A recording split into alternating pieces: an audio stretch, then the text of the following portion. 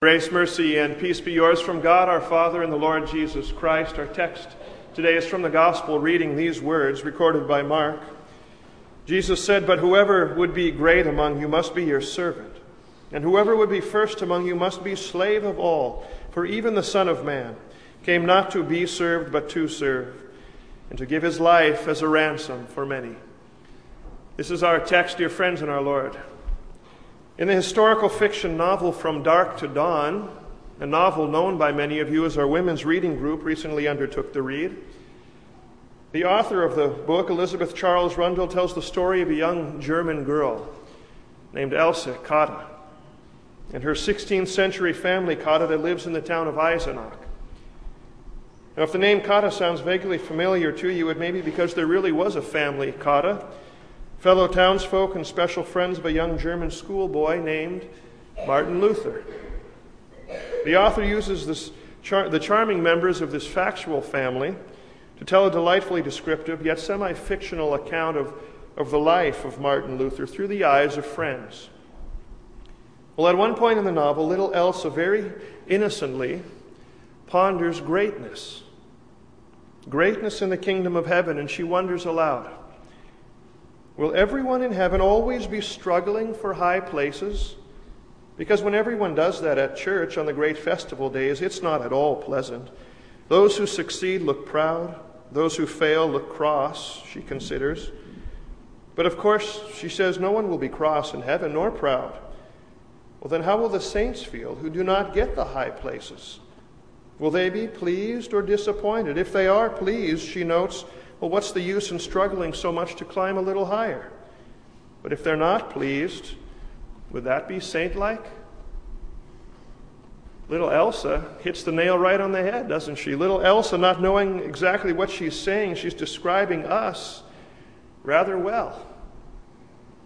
Whether the higher places in heaven or the better positions in the mundane things here below, great is not great so often until it's greater. The good things are not as good until they're better. You see, we have that natural propensity to be the kings of our own hill, of our own castle, of the sandbox, that no matter what stage in life, every age of life, we tend to compare ourselves with the Joneses. We keep up with the Joneses so that one day perhaps we can outdo the Joneses, because at the end of the day, down deep, that's what we long for naturally. Inborn in us greatness, at least being greater than another. And if you think it can't happen in the church and among God's people, then just note the text for today. Listen to James and John. They certainly had greatness on the mind. And as we saw in the gospel reading, it didn't much please the other 10 that these two, James and John, made an end around to seek from the Lord greatness, positions of greatness, positions of glory. But you know what's perhaps more amazing about the request that James and John made of our Lord, that one should sit at the right hand, one at the left hand of power, what's perhaps more blatantly bold is that just a chapter earlier in the book of Mark, the disciples were caught arguing among themselves about the very same thing, greatness. Sounding much like school children, just a chapter before, as the disciples walked down the road, sounding much like school children on the playground, the Lord's elect 12 argued among themselves. Argued over who was the greatest in the kingdom. This same group of men who would define words like martyr, an apostle, an evangelist, the same men who'd be given to pen the very words of Scripture, the words that would generate ages of Christian men and women, and then attend these men and women through great peril and tribulation. These men whom history would record as heroes of the faith, these men, like children, were busy arguing about who was the greatest. Still, though, in the church and of those of the church, it's a problem. As we among ourselves consider who is the greatest, still in the church we waste time considering first and worst, best and the rest. Greater, often political majorities and lesser minorities factor into ecclesial decision-making far more than what ought to be. Our chief concerns and overall compulsion, that being the preservation of the doctrine of the faith and love. There's certainly, though, nothing new under the sun. Wasn't it pride? Wasn't it ambition to be greater than he was fashioned or appointed to be that caused the son of the morning, Lucifer, to fall like lightning from heaven? Wasn't this same desire the tempting tool in the devil's hand when he led Adam and his wife into pride's reward? And so for everyone born thereafter, the lust for greatness is something born and bred. Remember those two twin boys in their mother's womb, Esau and Jacob. Scripture tells us that even within her womb they were contending with one another for greatness. Jacob was even delivered from the womb shortly after his brother, still grasping little Esau's heel. And you well know that it's our natural inclination too. Contending for what we see as greatness, we're always finding little ways to gain advantages over others, especially if we find ourselves living in the shadow of another. It happens, doesn't it, in the workplace, especially in these economically challenging times. Perhaps we never seem to bask in the rays of the employer's praise over a job well done because it seems someone else is always soaking up that sun. At school, perhaps, in the academics or on the theater stage or on the track, on the soccer field, basketball court. Perhaps there's always someone who outshines you, or at home. Maybe you're eclipsed by the greatness of siblings present, or perhaps the achievements of parents in the past. And our sinful nature is not content living in the shadows of others. The perceived greatness of others, it bothers us. Truth is, though, that if any one of us were this very minute to begin to consider our own innate, inborn greatness, then I tell you we'd already be done. Why? Because there's not much to consider. The 17th century theologian Johann Gerhard, he exhorts us in this way, and he says, "Consider, O faithful soul, the lowly condition of man, and thou wilt the more easily avoid all temptation to pride." He says he enters the world a helpless infant. His passage through it is attended with constant miseries, and he leaves it in tears. And he says it well. He says it well. Of ourselves, we're not even qualified to discuss greatness, because genuine greatness, we have none. Doesn't stop us, though. Doesn't stop even us, our Lord's disciples, from measuring ourselves, not necessarily satisfied always with the particular station of greatness that we've been appointed in life. Doesn't stop us from measuring ourselves, from ever reaching upward, always upward, for greater greatness, grabbing for the heel of another in the hopes of supplanting him. Of course, like James and John and those disciples on the road, who Scripture tells us when our Lord asked them what they were discussing, they were too embarrassed even to confess what they had been talking about. But like James and John and the disciples, we wouldn't want to be caught talking about it or even thinking about it. But God, He knows that we do. The question, though, is what does Christ think of it? What does Christ say of it?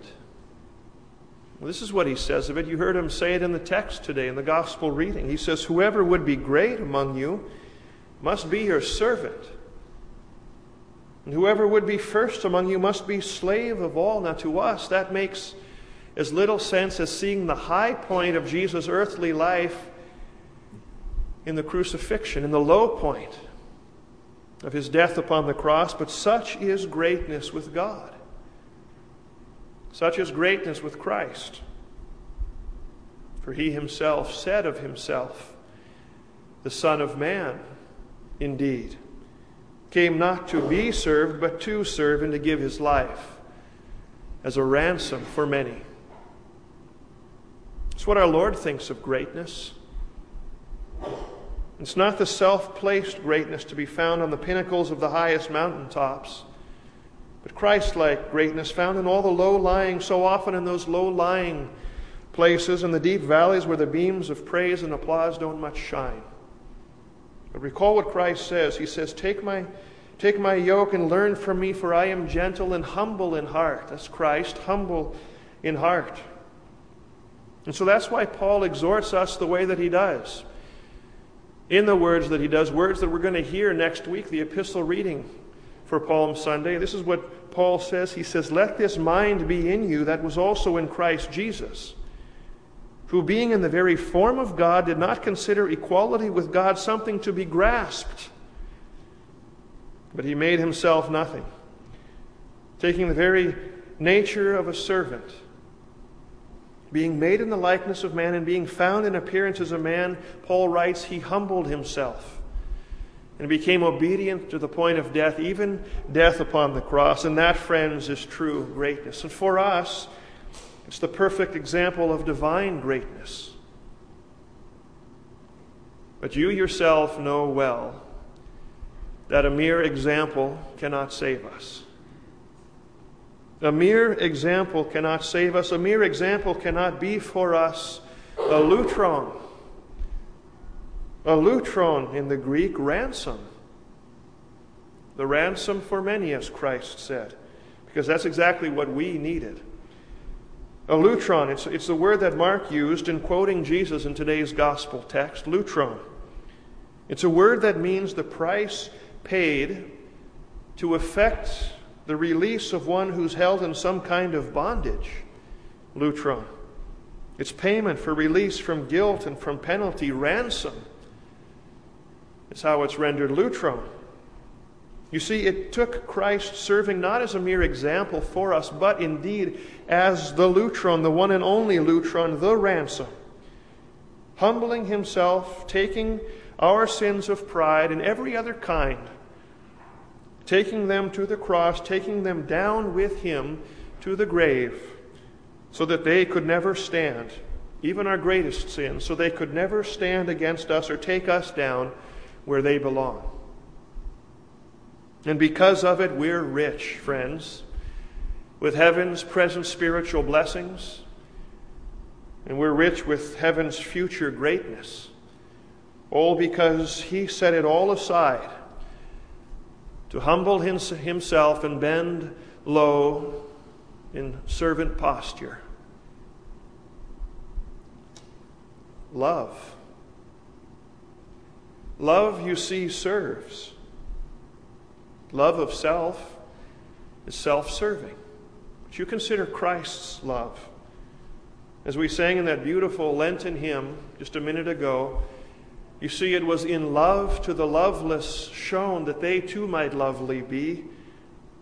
In that kind of love that the divine became flesh with no other intention and with no ulterior motive but to serve us.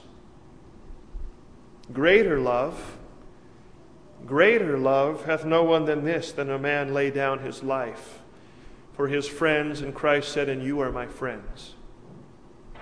And what else can we call that but divine service? But that's what we call this here too, isn't it? Of course, that's what we call this here today. As we're gathered, we call it divine service. Divine service, not because our presence here and our praise somehow make it divine. It's just the opposite. But because in humble word and under the humble and servant forms of bread and wine and water and word, the divine one, Jesus Christ, still bends low to serve us time and time and time again with the sin-forgiving fruits of his cross. Someone has said the more fruit on a tree, the more fruit on its branches, the lower that those branches hang.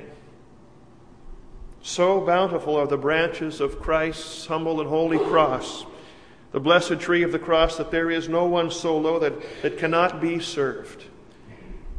There's no one so low that cannot be served by the low-hanging branches of the forgiving fruit of the cross. Which way then, you ask, to true greatness? That was the question, that was the thought on the mind of James and John. God greatness is in the service.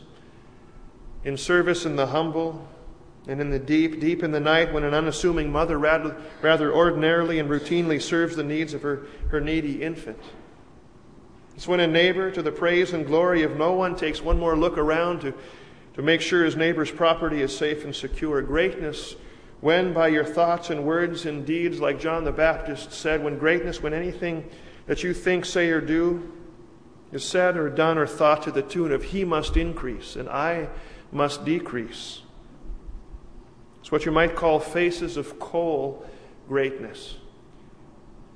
Because it was during World War II that England needed to increase its coal production. So Winston Churchill, Prime Minister, called together labor leaders to enlist their support. And at the end of his presentation, he asked them to picture in their minds a parade which he knew would be held in Piccadilly Circus after the war. And he said to them, first, he said, would come the sailors who kept the sea lanes open, the vital sea lanes open. Then would come the soldiers who had come home from Dunkirk and then had gone on to defeat Rommel in Africa. And then would come the pilots, he said, who had driven the Nazi Luftwaffe from the sky. And lastly, he said, and prominently of all, would come the long line of sweat-stained and soot-streaked men in miners' caps. And someone, he said, would cry from the crowd, and where were you during the critical days of our struggle? And then Churchill said, and from 10,000 throats would come the answer, we were deep in the earth with our faces to the coal. You see, though, friends, there's no need to argue over who has more coal on his face, because that will always and ever be Jesus Christ. As we tread now toward the deepest days of Lent, God, keep our eyes fixed as the gradual of the season goes on Christ Jesus, to keep us mindful of his service to us, service once upon a cross, and now service that he faithfully renders to us here week after week in his word and sacrament. God so grant it, in the name of Jesus Christ. Amen.